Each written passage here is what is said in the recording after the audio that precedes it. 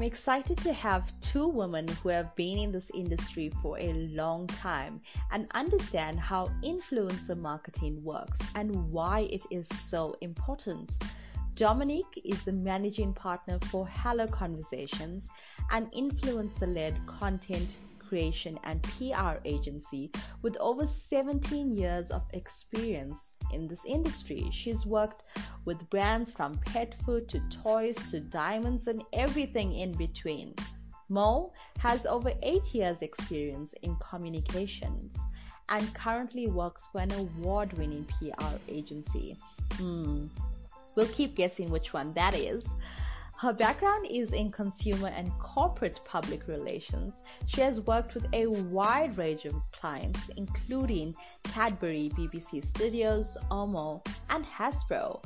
Mo has a passion for influencer marketing and how it helps brands speak to their audiences and engage consumers around the world.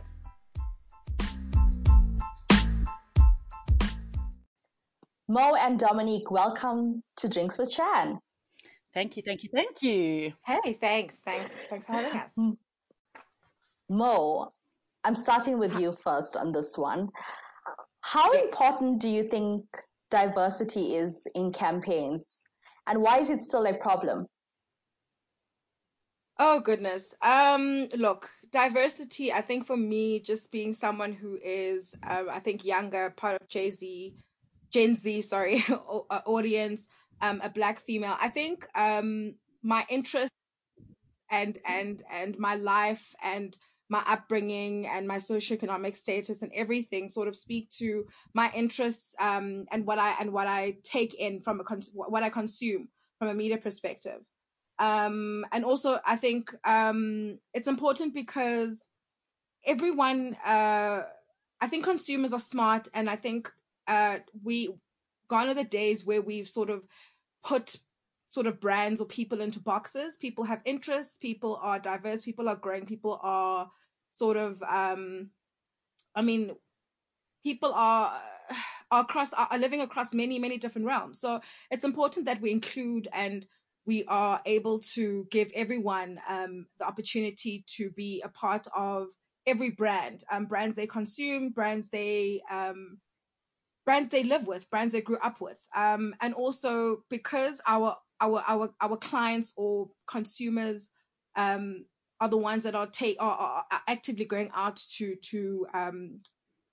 buy or be a part of clients or brands, it's important that I feel like they're reflective of what the world looks like and what the ordinary consumer is. So it's very important, I feel. And I think it's still a problem because I think in the largest scale of things, a lot of people are still very traditional, in the sense that a lot of, I think, establishments or a lot of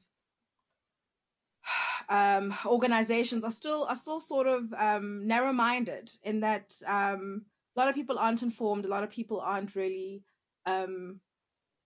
updated and current. So I think a lot of decision makers are also not updated and current, and I think it all begins with who are the people that are making the decisions, who are the people that are at the forefront of the company.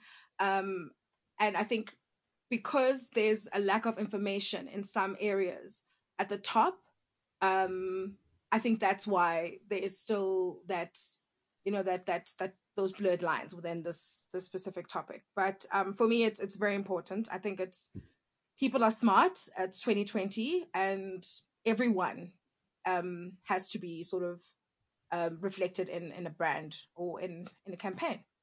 Okay, so that's one of the reasons why I'm having this conversation with you, Mo, and Dominique, because I feel like you both have so much experience and knowledge when it comes to influencer marketing. Yet there's many people that still don't know how the industry works. I mean, I've been in this space for close to 7 years, so I think I have a better idea than a few others. But the questions that I'm about to ask you have been compiled or put together by a whole list of influencers, content creators, bloggers, whatever we call them in 2020. But these are people that really want to know why, how, with what, when. And Mo, I'll start with you, and then Dominique, I'd like to hear your opinion as well on this. Sure. Mo, I really want to know, do you plan campaigns for the year like months in advance? How does it work in the PR space? Okay, so different clients have different sort of ways of working. I think clients every year have an objective and they have a budget and they have different sort of campaign specific or targets. And based on that, that's how they scope out the work for us as PR people.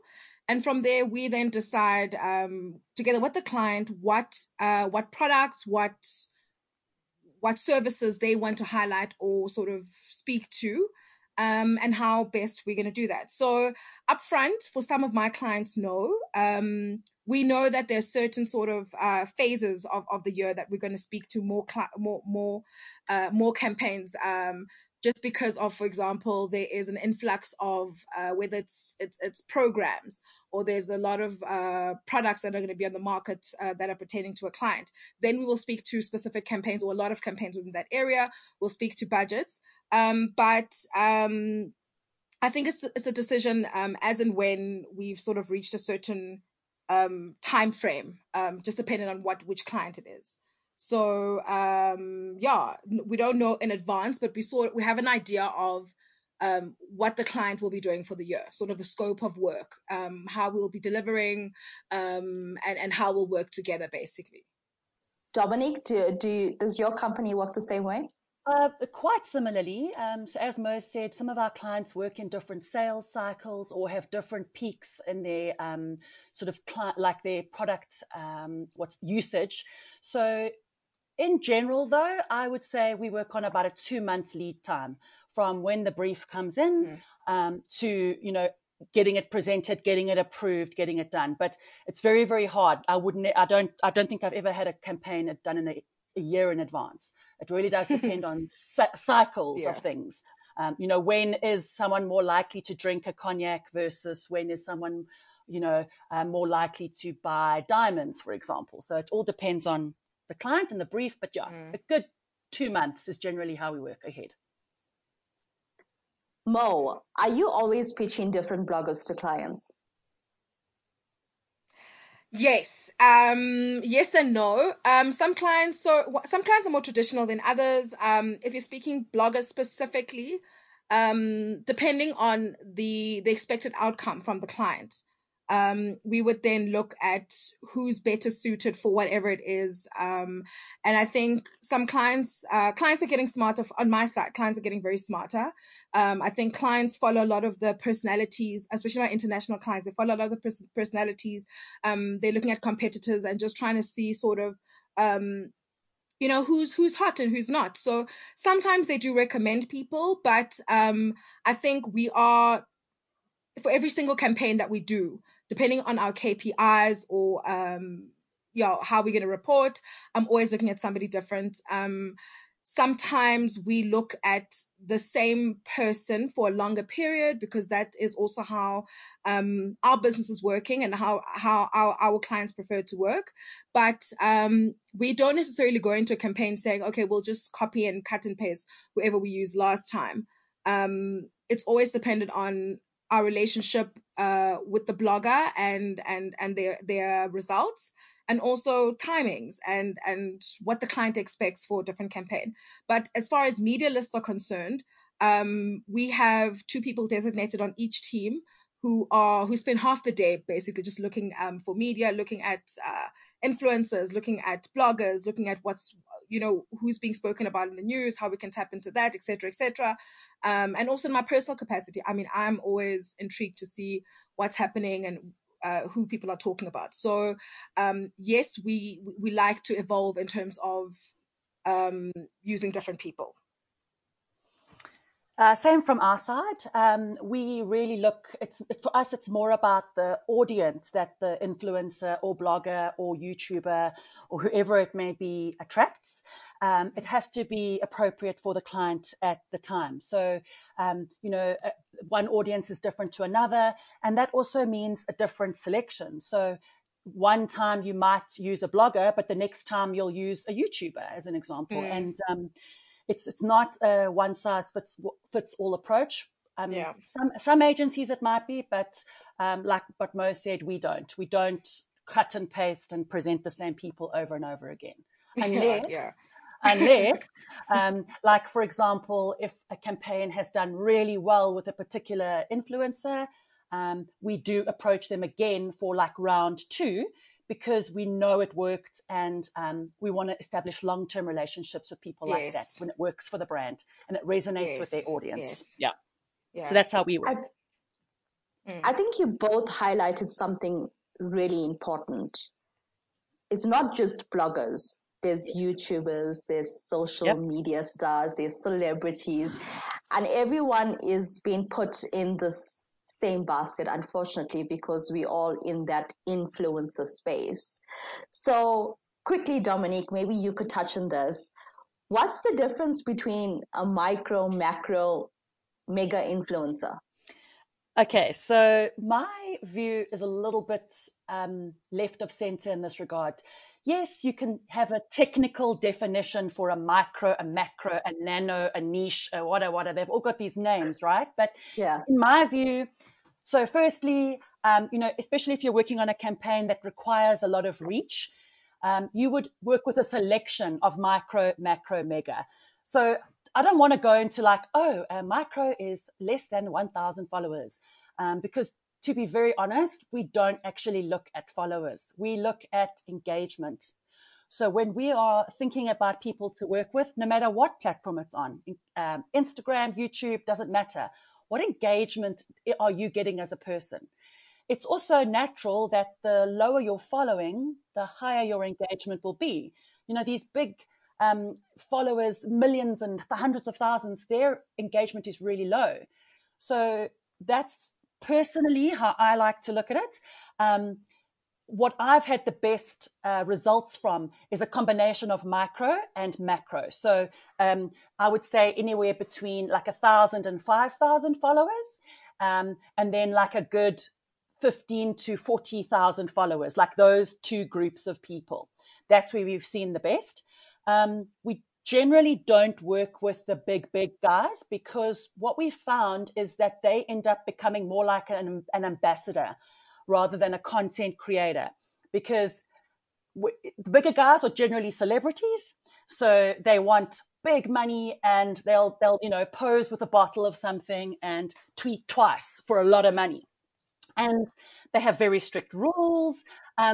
We're working with the smaller, and I mean smaller with a lot of respect. It's not a bad thing to have, 3,000 followers, because if you've got 3,000 engaged followers, that to me is way more valuable than 100,000 followers. Okay, so Mo, as you mentioned, there is 2 team members that are actively looking out for content creators. Is there any platforms in particular that you do use to find these influencers? We use a platform called Humans, but I think it's very important to also sort of flesh out that I think because most of the time, and I'm not speaking about this particular agency I work for, I'm speaking about just more in general working at different agencies. I think I've had the pleasure of working on the accounts that I really love, or the clients or the brands that I really love, which also means that a big part of me sort of consumed it or experienced it. And that also means that I'm the consumer, essentially. So as somebody who sort of consumes a lot of content and is sort of engaged on that level, I have a big hand in also looking at media lists and looking at influencers and looking at those kind of things. So what usually happens is we are a very big group of young, very sort of with it people. We're always consuming media. we've all worked across the industry for a long time. So I think we have a fair idea of who does what within the different spaces. But otherwise, things like Humans help us right now. And I think good old Google, I think, and I think when you are on these different platforms all the time, you do get sort of an intro to newer people just based on the people that you're following. So we also keep sort of our media list or people that we work with, we keep that as sort of a base as well. Okay, so here's the thing. A lot of content creators are not on Humans because they feel like that platform just doesn't pay what they deserve. And I love that you said that you have included Google in this, because I think, of course, Google plays an important role in how we find content creators today with SEO wise. But there's a lot of new content creators or content creators that feel they haven't been discovered yet. And they're like, why am I not getting anything? I mean, I'm on Instagram. I have 3,000 followers, but I'm not getting any brands approaching me. I'm the one always working to approach these brands. And half of them don't even read my messages. So it's a bit tricky there, but I just want to chat about how and where do you normally reach out to these bloggers? Do you reach out to them on social media? Is it email, via the website? Dominique, maybe you can start. I wanted to just add to what Mo said. So as much as we would love to be able to use Humans, so Mo, without mentioning the name of the agency, is lucky to work for a big agency that they are able to afford the fees for these subscriptions, right? So when you use a tool like Humans or Webfluential, which are all amazing, I love the tools. I mean, I think poor, Humans, if they hear from me one more time about if they've got any specials running, they might just run a mile. But, for smaller agencies, we don't have the cash flow, to be quite frank, to pay for these subscription services. So how do we find influencers? Yes, good old desktop research. But we've also gotten a lot smarter about the way we do things. So we look at things like hashtags. So who posted using certain hashtags? Like I was looking for somebody the other day in another area of South Africa.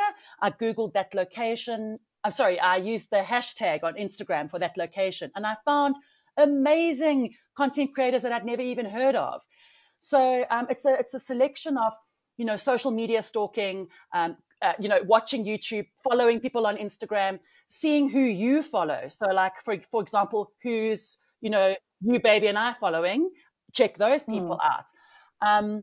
So how we reach out to these lovely people once we found them is, the first thing I'll have to say, and I'm going to say it probably about 1,700 times, is please put your email address in your social media profile. Thank you so much. Love your work, Dominique. Please. Because let me tell you, it would make my life so much easier. So much easier. Oh, my word. I cannot tell you how difficult it is to contact people because you can't find the basic information like an email address. So if we're lucky enough to have an email, then we obviously send a mail and we introduce ourselves. We tell the person a bit about us.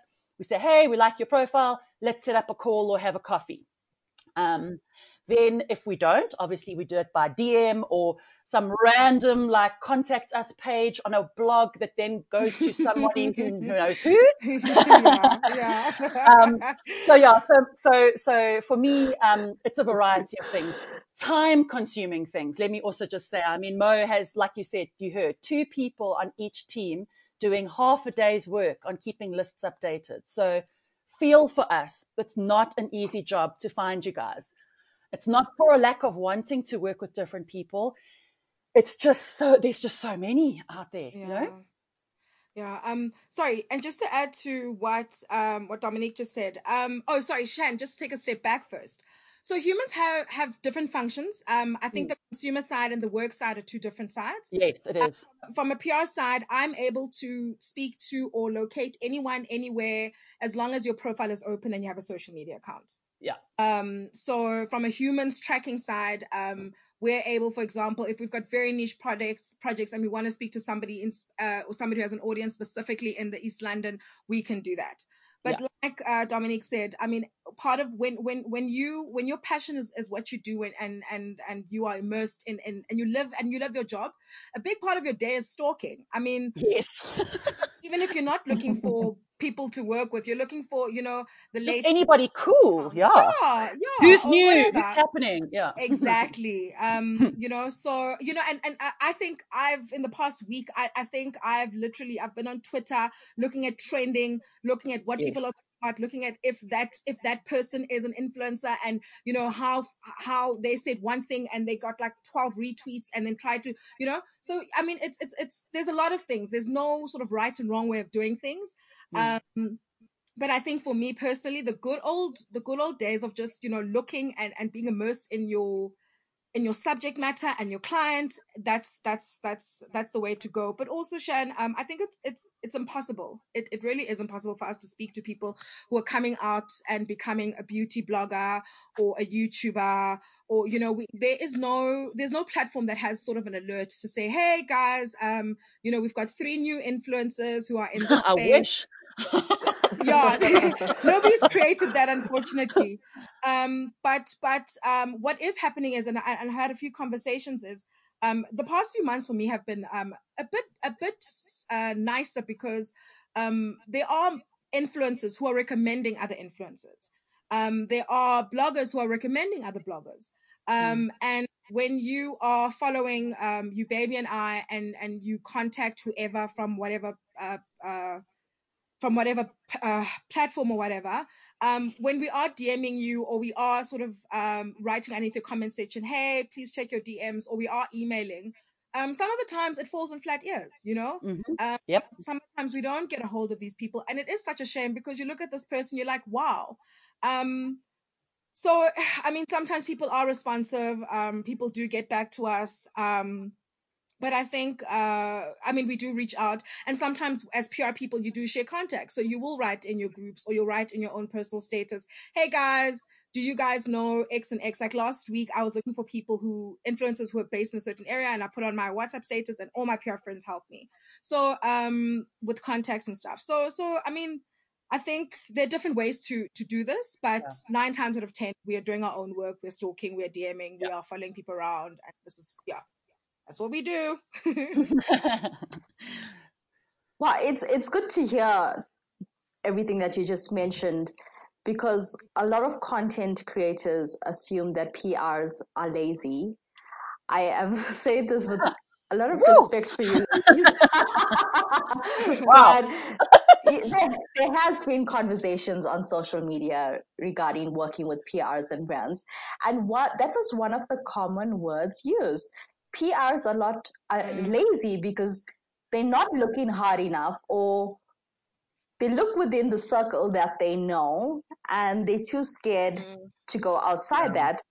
And I came across someone posted something on Facebook recently, and a PR person replied to that and said, oh no, I don't work with anyone outside my trusted circle, because I know these people won't let me down. So I just want to touch quickly on that. Are some PRs friends with content creators, and does this have anything to do with them getting campaigns? Oh wow. First and foremost, firstly, this is my job, and besides a job, this is my passion, guys. I went to school for this. I literally, I spend sleepless days and nights stalking people, harassing people. My first job I got because I had to make friends with somebody who had to, speak to my boss at the time. So I love what I do. I also understand that there is a moral sort of place in society, and there's an ethical place as well. For me personally, Mo the brand cannot afford to make friends with people and give people chop and change and small little discounts and take money. I mean, unethical business practices everywhere. But I cannot subscribe, because Mo as a brand is just, I've got too much to lose. But can I tell you, in terms of relationships, I have to make relationships. Not everyone is my friend, but I have to be friendly with a lot of people half the time. And for me personally, at the end of the month, when I need to submit a report or I need to make friendly with the client, numbers are everything. So I cannot go to a friend of a chomi and give this chomi a break. No, it doesn't work like that. It's a numbers game. It really is. The only thing that I could do with my personality and our relationship is maybe, for example, speak to somebody who I would usually get at X amount and try and get them to get at this amount, because I really feel like their personality will suit the brand, and I really feel like my client will love working with them again. And that's what I'll do. I'll negotiate prices down because I've got a great personality. But I don't go to the same people. I don't go to a group. I don't have a clique. I don't I don't use my PR position or place in the world as a way to bully or just cheat the system. I think for a lot of us, at the end of the month, we all have to answer to someone. We all have to answer to our clients, especially. A lot of these people exist, and this is why a lot of businesses, not all, but this is why a lot of them don't make it long, because people are in there for the wrong reasons, and there are so many power plays and things that they try to take advantage of. But I don't do that. Everything that I do, every cost, anything that I submit to the client, I need to answer for. If you're my friend, then that's great for us, because then, wow, I got you something, but it's always based on your numbers for me. It's a numbers game. Like, no jokes. No jokes on my side. From my side, I can see why certain PRs would say that. I mean, obviously, I don't speak for everybody here. I speak for myself. But what I would assume that they are maybe talking about there is potentially where an agency is very specific. Like maybe that agency only does beauty brands or only does shoe brands, for example. Then it makes more sense for them to potentially say, I'm only going to work with the people I know, because A, they're probably only working with the beauty bloggers or the, fashion bloggers, for example. So not that I'm excusing it, because I'm sure, and it does happen. I mean, why would you get questions like that or comments like that? We don't do that. Yes, we become friendly with the people that we work with. So in other words, I could phone you, Shine, and say, hey, I need your advice on this as a friendly work colleague. That's how I see the people that we've worked with. So we've become close connections, but I don't necessarily now go and put Shine forward for everything we do. And also it's because we as an agency have very specific processes in place to manage influencers and to make sure that they don't let us down. So what that person commented in terms of people letting her down, we are so strict. We have contracts. We don't pay until everything's delivered. You have super strict deliverables with us. Unless you deliver, you don't get paid. And so from our side, it's also about how you manage the influencers. And biggest thing of all, how are you going to know if you don't try new people? So yes, it might not end up in the greatest of space, but what makes a good client agency relationship is the fact that you can then admit to it and go, you know what, we thought this person was going to work, but it turns out this and this. This is what we've learned from it. Going forward, we're going to check X, Y, and Z, and that won't happen again. This is still an industry that's changing and learning all the time. I mean, so from my point of view, it's sad to work with the same people all the time, because you're not exposing your clients to the broad variety of awesome people that are out there. Do you think PR companies do this because they're scared of losing the client, or the client says, yes, hey, you told me to put money into influencer marketing, but I didn't get the results I wanted? Yes, I do think that. I think that 100%. And that's where I think having the right approach up front and having the right processes in place up front. Why do you think we have these strict contracts now? Because we didn't before and we got our fingers burnt. That's how we learn. We learned. And then when you go and you pitch to the clients, you say, this is how we choose our influencers. This is how I vet them. This is the contract they sign. And you know what? It may not work at the end of the day. I mean, there's a couple of campaigns that have been going on right at the moment that I've like shaking my head at. Like, how did that get approved? Mistakes happen, learnings happen. It boils down to the relationship. But from the agency side, like, you have to have the right process in place. And when you put those people forward, like, I'll never forget this one example. We wanted to put forward this really cool YouTuber for a cognac client of ours. So we went and met with him And we were like, yeah, this cognac, it's brilliant. It's this, it's that, da, da, da, da. And the guy was like, I don't drink, right? So for us, that's why our process in the beginning is so important. Because imagine if I had not gone and put that guy forward and the client loved him, how does it make me look? So there is a lot to be said about how you approach a client, how you explain to the client what it is. It's not just pay $5,000 and get a tweet. You have to make the client understand that the influencers are your creative directors. In my world, an influencer is like when you go to a big agency to make you a TV ad and you have those ECDs and the big teams who make the ad and put the ad together. In my world, influencers are creative directors. They come up with the concepts. They don't just tweet what the client tells them to tweet. It's not like it was in the beginning. And I think when clients start to understand that, you'll start seeing a lot more bravery coming out and people going, you know what? Yes, I am going to try that person because look, she's great. And look, her audience responds really well. So hopefully we stop seeing a lot of that, but it's all about being honest up front as well, hey? And admitting when you've made an error and what did you learn from it. And if you lose the client, so be it. Mo, have bloggers ever let you down in the past and how? Whoa. Wow. So shame, it's simple things. I mean, I think let down is like we say, if we stalk you and we really like you, we engage with you, and we want to negotiate, and sometimes we really don't have budget, and you come back with, an amount that's exorbitant, and I can compare that amount to sort of a macro influencer. That's when I get because it's a good opportunity for you to be out there sometimes, and sometimes you're really good fit for the brand, but because of your fees and you don't want to negotiate, I've been let down that way. I mean, there are people who haven't delivered things that they said they deliver on time. There are people who have tried to bully me into giving them more than I had promised. People who've run competitions without my knowledge and have expected that I deliver products. There's so many things that people do. I mean, I have been let down in the past. Quite a few times, I think. But it's a learning process as well.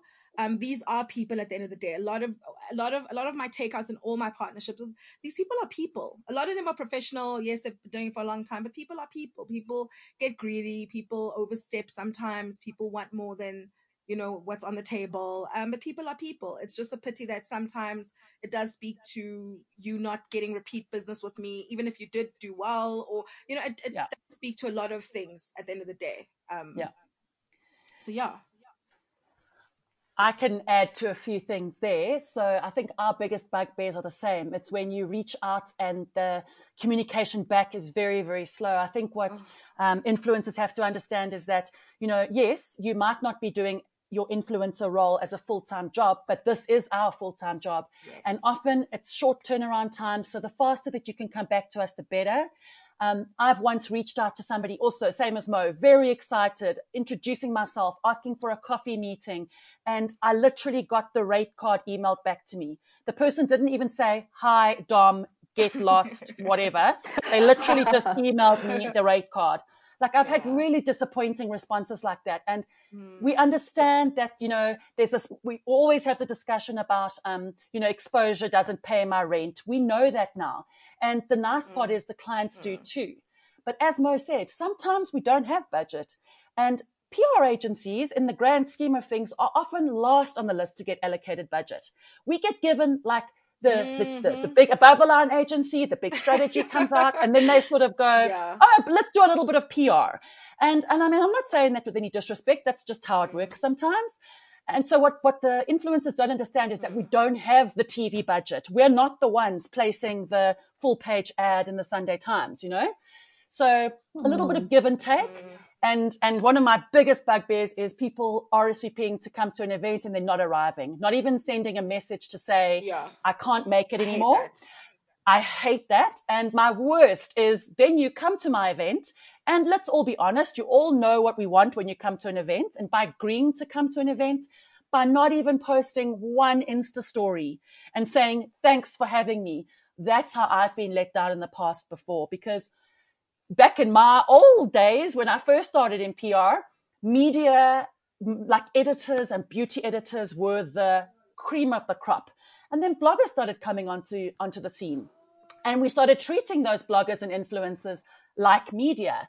And that's what people have to understand. You are now a platform. You are like a magazine or a TV show or a newspaper in our world now. So you really need to remember that you have an important job to do, yes. So if the event or the whatever I'm sending you is not of interest, 100% fine with me. You don't have to post a picture every time I send you a pack. But if you, for example, RSVP to an event, to me, that says that you have interest, and that's sort of interest to your followers. And it would be awesome if you could just do a small little something at the event. So yeah, that's my, and the events cost a fortune. So then you get the budget for an event and then it of goes to waste. Yes. So yeah. So that's also very frustrating from our side. Wow, okay, that's an interesting one. Yeah. Now I know how some PR companies feel. Wow, okay. it is. Yeah, from my side. Okay, to be honest, there were times that I went to an event and I didn't say anything on social media because I went to the event and I'm like, why am I here? The event sounded amazing. Yeah. But it was completely opposite than what I was told it would be. Okay. And I'm the type of content creator that I'm not the person that goes to an event and take out 100 selfies. No, sure. And post it on Instagram and say, oh, I'm at this friend's event and I'm having a ball. Like for me, it needs to have a message. It needs to have a theme. And if it's something that I resonate with, then yeah, sure, I'll definitely share it on social media. Yeah. And I think from a content creator side, talking to you as PRs, I think a lot of content creators have that problem. And sometimes I ask myself, why did the PR even host this event? Because for me, it felt like a waste of money because you basically called me there to come and take out selfies with a whole lot of celebrities or whatever the case is. Yeah. And I feel like I wasted my time and petrol getting there for that. And then some PRs do afterwards email and say, hi, so when can I get my tweet or whatever? And then you're thinking is that the reason why you invited me there? Or did you invite me to get to know the brand, the product, whatever the case is? So I think this is a very debatable topic on both sides because everyone has their frustrations when it comes to how should I approach an event? Yes. I've had people saying, oh, sorry.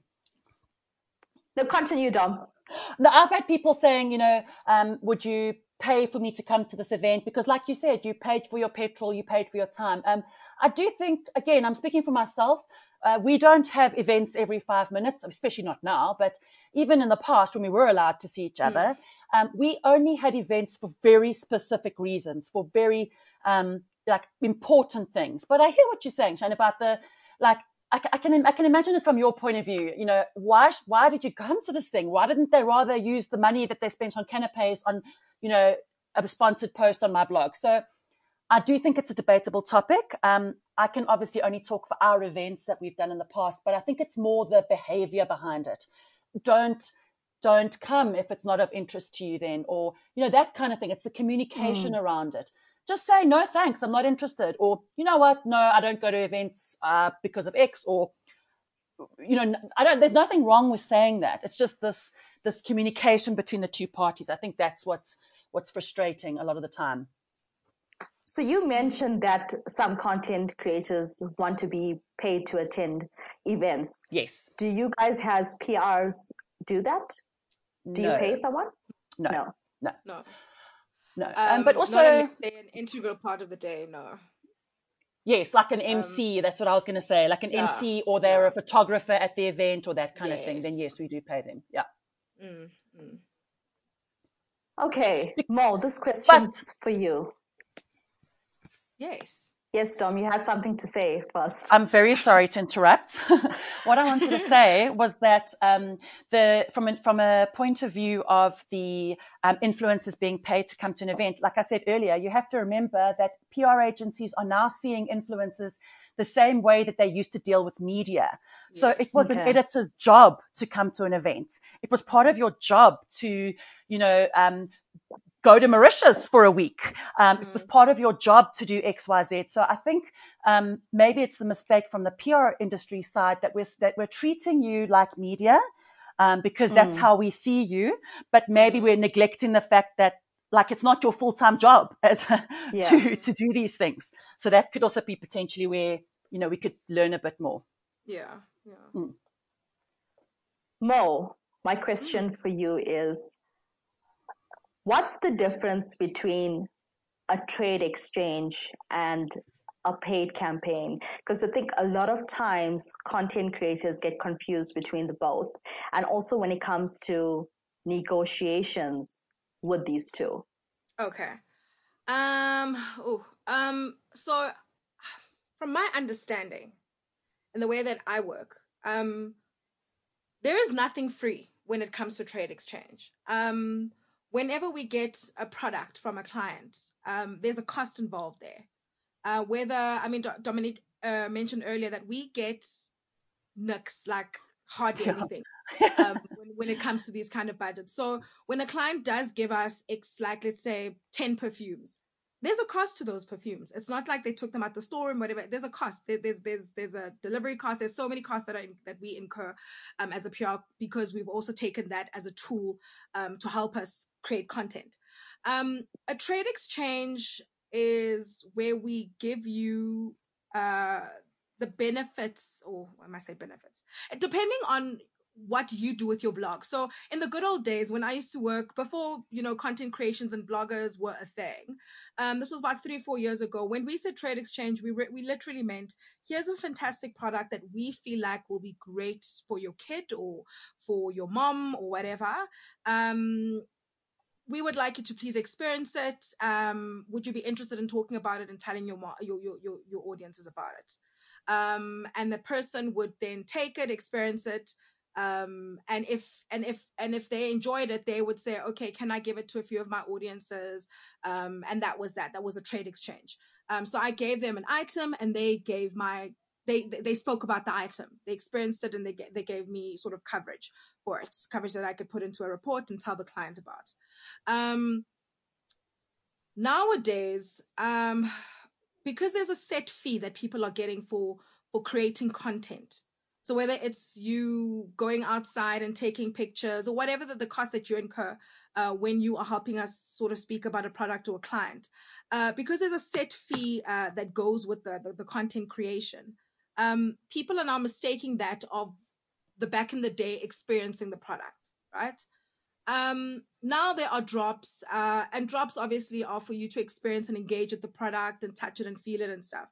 But a trade exchange is literally, here's what I can give you. Can we then talk upfront about how you're going to sort of speak to your experience with the product? Okay. And a paid for gig is literally, okay, Shane, this is your cost, or this is what you want me to pay you for talking about it, for talking about a product or a service, and this is where it's going to appear. And so it's more controlled. And it's more, and there's a cost incurred at the end of the day, a physical cost, which is money, and that's put into your account. So I speak a lot to my blogger friends and people in the industry and stuff like that, and my colleagues, and we always argue about this, but you need to remember, again, giveaways, that's a way to engage your audiences. That's a way for your platform to grow. That's a way for your audience to experience the product. I ensure that whoever wins the product gets the giveaway. So that is a price that I incur, again, from my budget. Delivery of the product to get to you, that's another cost that I incur. My clients have products. Sometimes they are very high value, and again, that's another cost that I incur. So some people understand the benefit of having the product in your hand and talking about it, extending it to your audience and growing your platforms as a result. They understand that as a trade exchange, and people are okay to do that. Some people are more inclined to a cost. They want a cost because they feel like they've established themselves, they've established their brand, and their platform has sort of the reach and the audience and the engagement for them to confirm that, you know. So that's the difference for me. So here's a question for you. Yes. With a trade exchange, is a content creator, does she have to, or he or she have to send you a report afterwards with stats, or does that only come in when it's a paid campaign? Good question. Okay. So for me personally, just because I advise that, for example, whatever we discuss up front goes. The paid for is definitely it's the client has invested this budget, etc., to you. But also remember, a lot of the people that I work with, I always communicate that when I've distributed or when we have a trade exchange, I've spoken to my client, I've told my client about you, I've vetted, I've gone through everything, I've given them an Excel doc of your stats and everything. I want them to engage with you more, and I want them to like the work that you've done on their brand, and I want them to understand that the work that you've done or the exchange that we've done, there are results for it. So I like to ask for a report. It doesn't have to be as sort of very hectic as a paid for or somebody who's much bigger on scale, or analytics and stuff like that. But it's always good to have an understanding of who did it go to, who engaged with the product, and that kind of thing. I think it's a great work. It's a work ethic. It's a great opportunity for the client to understand your numbers and what happened or the process of the content that you created, I feel. But I don't think there is, I don't know. I think we're different. I think maybe there's a different way of working, but that's what I prefer. I prefer to get from both. Dominique, do you feel the same? So yes and no. So I agree, paid is obviously a very different story. But the thing that people have to remember is that generally an interaction with an influencer starts with a trade exchange. So we're testing the waters, you're testing us. We, like Mo said, we put you forward to the client. They've agreed to give you the product. And as Mo said, everything has a cost. In some of our budgets in the past, we've had stock come off of our budget. It's not even a separate line item in the client's budget. Yes. So you have to think about, like, everyone thinks, oh, but it's just, I don't know, a bar of chocolate or a doll. It's not just that. So yes, it might be costed out at cost price, but there's a cost. So think about a trade exchange as your first dipping the toe with a client. So yes, I agree. Yes. Do not be giving us your whole entire history on your report, but things like how many people entered, how many people commented, did it do better than one of your other competitions maybe? Did you get any standout comments? What would you have done better? Like that kind of feedback for the client. That's very useful because also it shows that you know your audience, you know what works, you can give us good feedback. So next time when I think, oh, Sean, she did that great giveaway, that was a very good competition, maybe we should pay her this time. So I'm not saying it works like that in all instances, yes. but think about it from that point of view. What do you want the client to know? Because it's easy to say, no, you didn't pay me cash, you're not getting analytics. But then the chances of us working with you again are slim because we don't know what happened. We don't know if it was a good giveaway or not, or a good trade exchange or not. So on one hand, yes. On the one hand, no. I can see it from both points of view. Yeah. Sorry, so this is very quick. So I wanted to say we are sort of your route or your channel to client and to brand. It's important that you understand that even with everything that's happening in the world and the way, everything, there's a cost tied to everything and everyone wants money and whatever. We are the ones that are sort of introducing you and your platform to a bigger audience, an audience that has money, has power. And when I say that, I mean, some of my clients are really watching some of the media, and the bloggers and the YouTube people.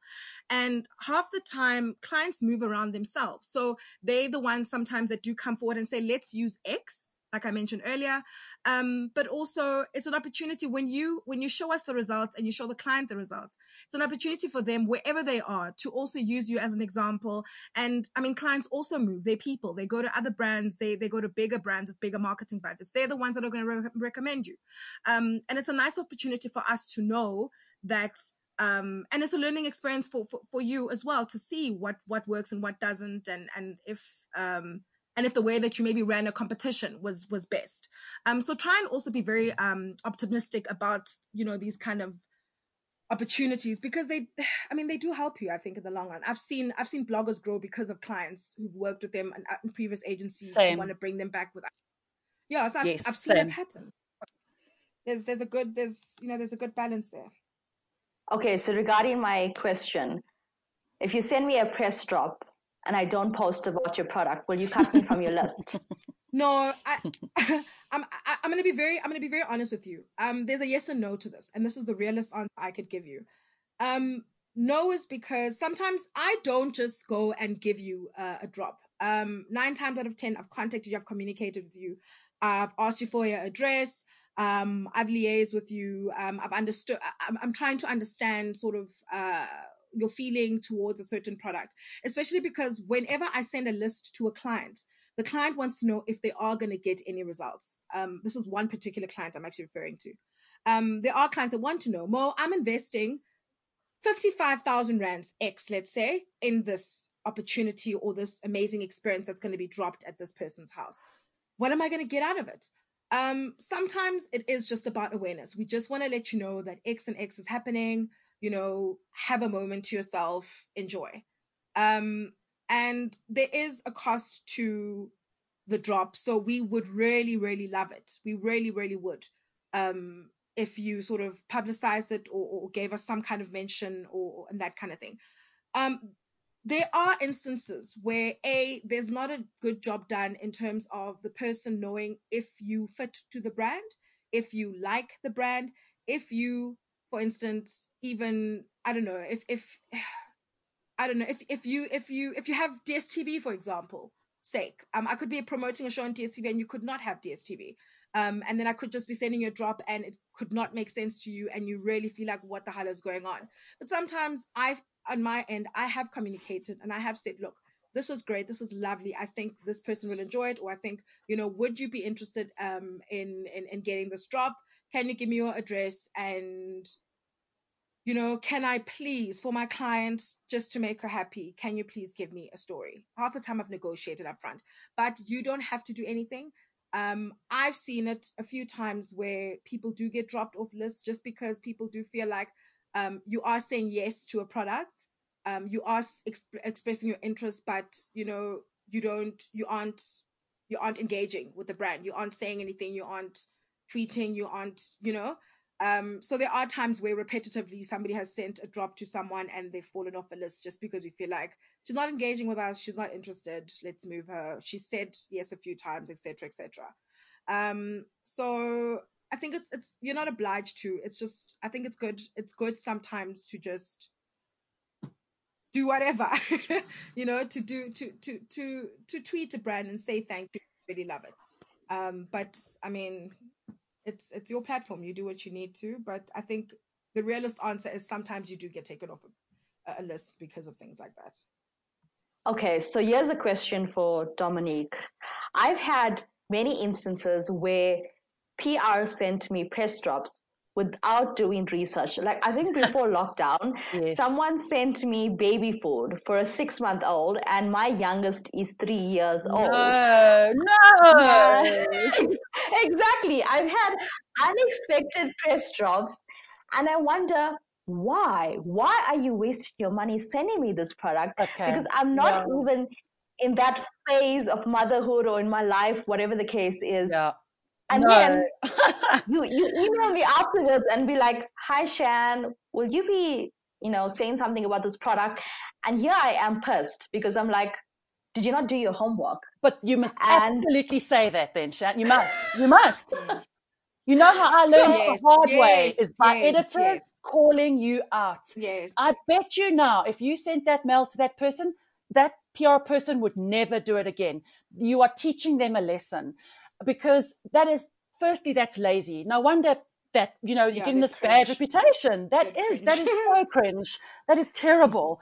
And to me, that is not cool, right? But at the same time, you as the influencer should not feel one bit bad to say to them, look, you have not been following me for very long or done even one bit of research. And by the way, you sent this to me unprompted even. So like, I don't actually owe you anything, because I can hear what Mo is saying in her answer.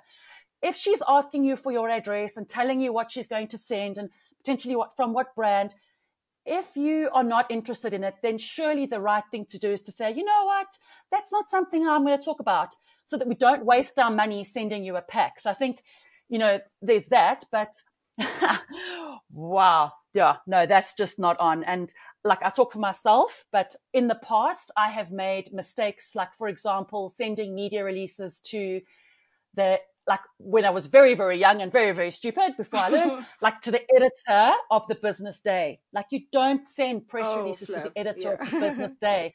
How did I learn that? Because the editor wrote back to me and said, "Madam, best you start learning how to do your job." Jeez. So I reckon a good old lesson is here. And I'm sorry, but I think that's lazy. That's not cool. Sorry, Shannon, also another thing. Sorry, Shannon, just one more point on that. Sometimes the strategy behind a press pack is also something completely different. Sometimes it is an awareness drop. That's true. For example, in some instances, like one of my TV clients, for example, a lot of the media that we'd send to, we want to let them know about a show, let's say. And the nice thing about that audience, or sorry, that media, is traditional media, they've written about the brand, they're writing about it again. It's also just an awareness. It's just, it's just to sort of get them to experience what they'd normally get in a press release. So you do get instances where I know that this person loves the brand, engages with the brand constantly, gives a lot of coverage in their own free will. I will give a press drop and not expect anything. There are times where we literally just want to just help you interact with our brand and our product. Mo, you know what I've been thinking as you've been talking throughout this whole conversation, and I know, I've been in the industry for a very long time, and maybe I'm showing my age here, but the more and more I think about this conversation is that PR agencies are treating bloggers and influencers like media, and we're using all our old school PR tactics as if these people are media. Definitely. Which they are. You are most certainly a platform, and you are a great platform for getting comms out. But the trick here is the people getting it don't know what the PR tactic is. Because a lot of the questions and stuff that are coming from here it's a very big indicator to me that here we are using our PR tools that we've been taught and we know that work on people who have no idea. A good example, media kits. Why do bloggers call it a media kit? You're not a media platform. You're not a magazine. You're a blog. So why don't you call it a profile? Why are we calling these things media kits, for example? It's because we as PR are asking you for a media kit, because that's what we get from a magazine. So it's like there's a lot of that going on as well, I think. Like the poor influencers on the other end are probably like, what's a media pack? Shame, definitely. So I think that's a lot to do with it as well. Okay, talking about that, I have a few more questions that I really want to get to quickly. I know we're running out of time, but I'm hoping that we can just cut it down and get straight to the point with the next few questions, because I think this is really a topic that we could go on and on about, even more than an hour that we're talking for right now. So, Dominic, you mentioned Media Kit. Yes. A lot of content creators have no idea what should be included in a media kit and what should not be included in a media kit. Can you touch on it quickly? Okay, so very quickly, a media kit. So firstly, why are you calling it a media kit? It's your profile, it's your blog's name. It doesn't have to be a media kit. Basically, it is who you are, what your platforms focus on. And this is something that's really important, especially in the world of beauty, parenting, fashion, food. When you say to me, my platform is I'm a parenting blogger, I need specifics. So I am a mommy blogger who loves to focus on homeschooling and baking. Great. Then I know that's more suited for XYZ. Tell me about your audience. So it's who you are, what your platforms focus on, what niche you have, what you love, and your audience. And when I say audience, I mean literally your demographics. So on a Instagram account, you will know gender, age group, where your followers are based, and trying to think, what time of day they're most active. So I'm not asking for your back-end login details here. What I want is just a screen grab. 70% of my audience is female between the ages of 25 and 45, and they live in Joburg. That is so helpful because it helps you to target. So a media kit is purely a profile. Some people include their rates. My advice is don't send your rates with your media kit. Keep it separate. You've got a kit, as we're calling it, your profile, and you've got a separate rate card. Don't put the two together, because a first step is your profile. Then we like you. Then we have a rate card discussion. If I can simplify it like that. Can a blogger approach you with an idea for a campaign? Will client even consider it? And how many times should a blogger or content creator follow up after the pitch? So the quick answer is yes. Please, please, please, because I'll tell you why. Sometimes at the end of a campaign, you're looking for a reason to talk to the client again, to get another budget, to get another brief. So we personally love it when people come to us with ideas. Doesn't have to be full-on ideas with everything scoped out. It can be an idea based on an insight. You come to me with a proposal, I will take it to my client, because that is another opportunity for me to sell business to my client. So absolutely, yes, I say go for it. And following up, generally a good PR should be telling you what the feedback is. But I would say have the courage to do it at least 3 times and, cut your losses after that. Okay. How important are pretty pictures and clean blog things? And does this play a big role in whether the content creator gets chosen or not? For me, there's 2 parts to this answer. So 1, not all content creators are equal. There is a difference between someone who is a content creator, in my opinion, someone who can take good photos, someone who can write beautifully, someone who can do a great video or has a good, personality that comes across in their social, versus somebody who has social influence. So if I'm looking for a specific type of content creator, then your pretty pictures are very important. If I'm looking for someone who can take great flat lays, yes, it's important. If, however, all I'm looking for is amplification, no, doesn't really matter. You might just have the right amount of followers on Twitter that I'm looking for. And if you take a good picture or not, great. It does depend on what the person is doing. But the second part of the answer is it shows us that you are professional and serious about what you do. If you have the right blog themes and, you've got your own URL and that kind of thing. So 2 answers. Do you try to work with a blogger on a campaign based on his or her lifestyle, or does it really not matter as long as they have an engaged audience? Both apply. So what usually happens is part of our vetting, it's fallen through the cracks just because a lot has happened over the past few months. But part of our vetting is we like to meet the people that we're putting our money behind. Half the time when we've selected you, we've seen you engage or interact with our brand.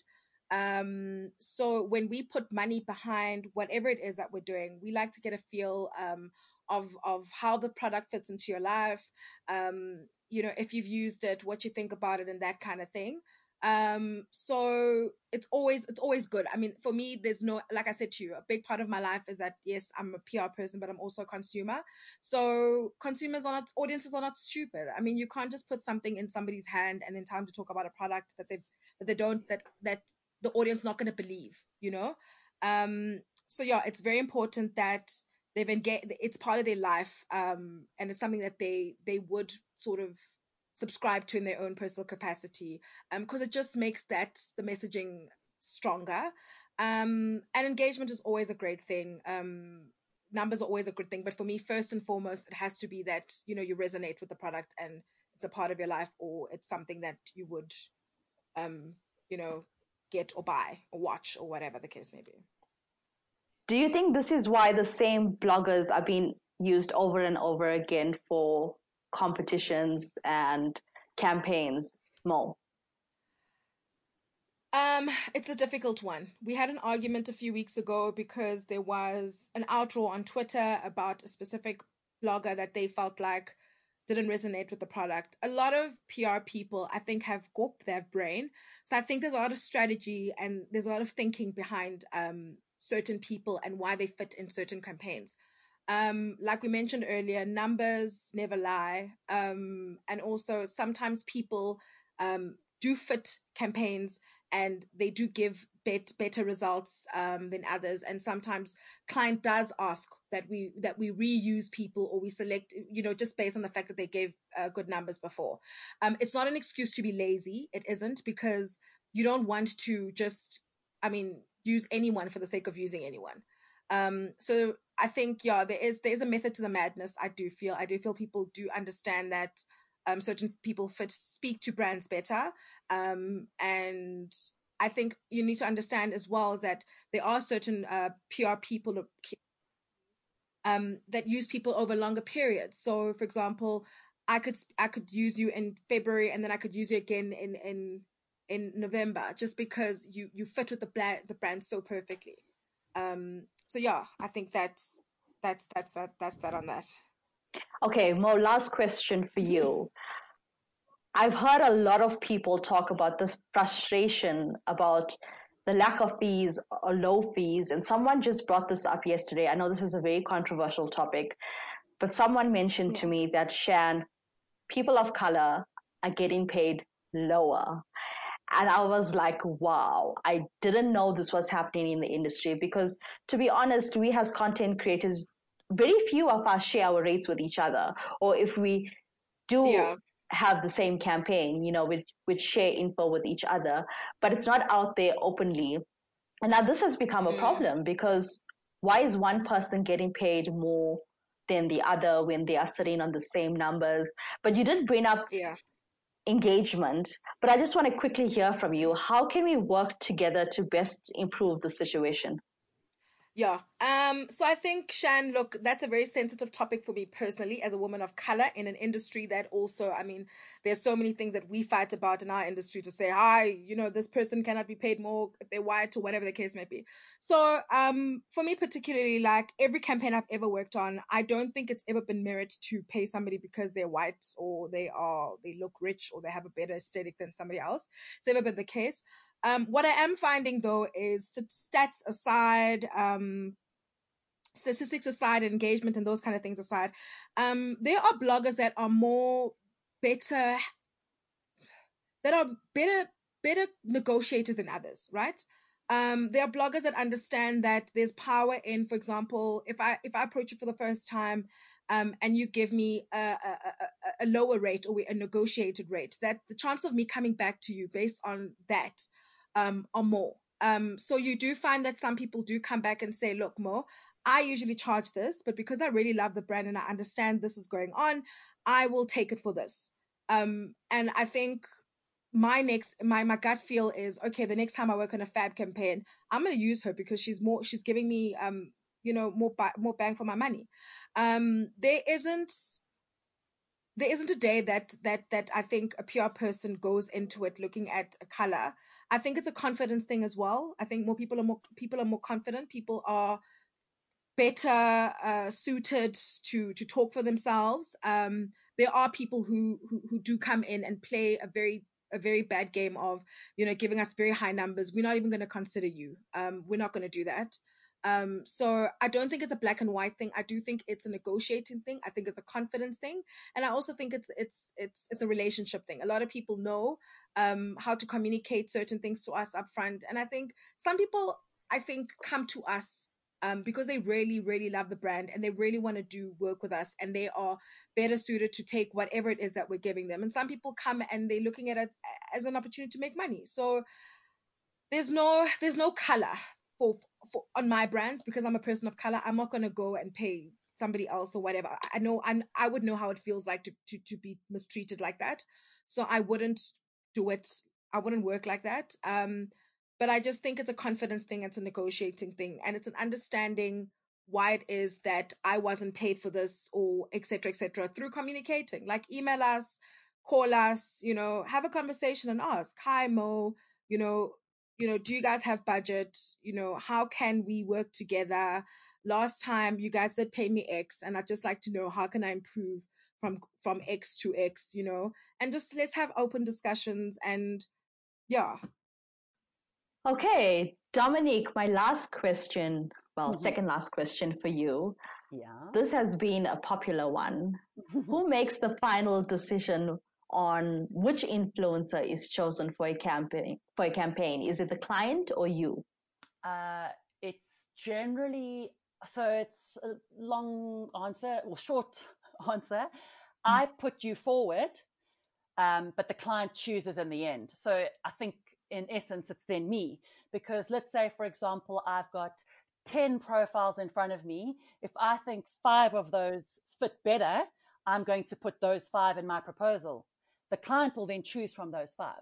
So, you know, unless the client has specifically said, you will work with this person because I love them and they're this and this, it's first stage is agency, second stage is the client. They then go, okay, of the 5, I like 2, as an example. Okay. And based on what you just said now, does the client go and do further research on the person, or they just take the information that you have given them to make the final say? And as you mentioned, sometimes the client says, you need to work with Shan. So how often does that happen? In our experience, that doesn't happen a lot. So what generally happens is that I will put forward people, and because the clients know our approach in terms of we always meet with people wherever possible, if not in person, you know, on a call. They know how much research we do. We get the analytics for the audiences. We present profiles. There's a lot of work that goes into that first stage. Some people who listen to this may know from working with me that we'll even ask you for a starter idea to sort of say to the client, look, this is what Shan's thinking. She may not have the full brief yet, but this is the kind of thing that she wants to do. And then because we've done so much research and we can physically show that we vetted you, we've now checked you out on all our auditing platforms, we've gone back and looked on your tweets, we've looked into you, like we really spend a lot of time doing that. The clients do generally go with our recommendations. Also remember, when we get a brief, we know the audience that they're trying to attract. It's not like we're getting the stuff from thin air. We know what they want, so we target accordingly.